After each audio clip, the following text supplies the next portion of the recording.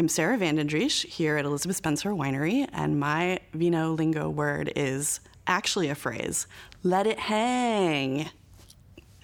And let it hang is something we hear all the time when we're trying to make the critical decision of when to harvest. And maybe not everybody knows this, but there's actually a pretty big window of when you can harvest grapes depending on the amount of time that you want to ferment the wine for, what kind of style you're going for. And one of my early mentors, Abe Scherner, he would always say, let it hang. And basically what that meant was, it's not ripe enough. We want to get it really high bricks. We want to have an opulent style. And I would say harvest 1 week, and he'd say, let it hang. We got 10 more days. We got 2 weeks.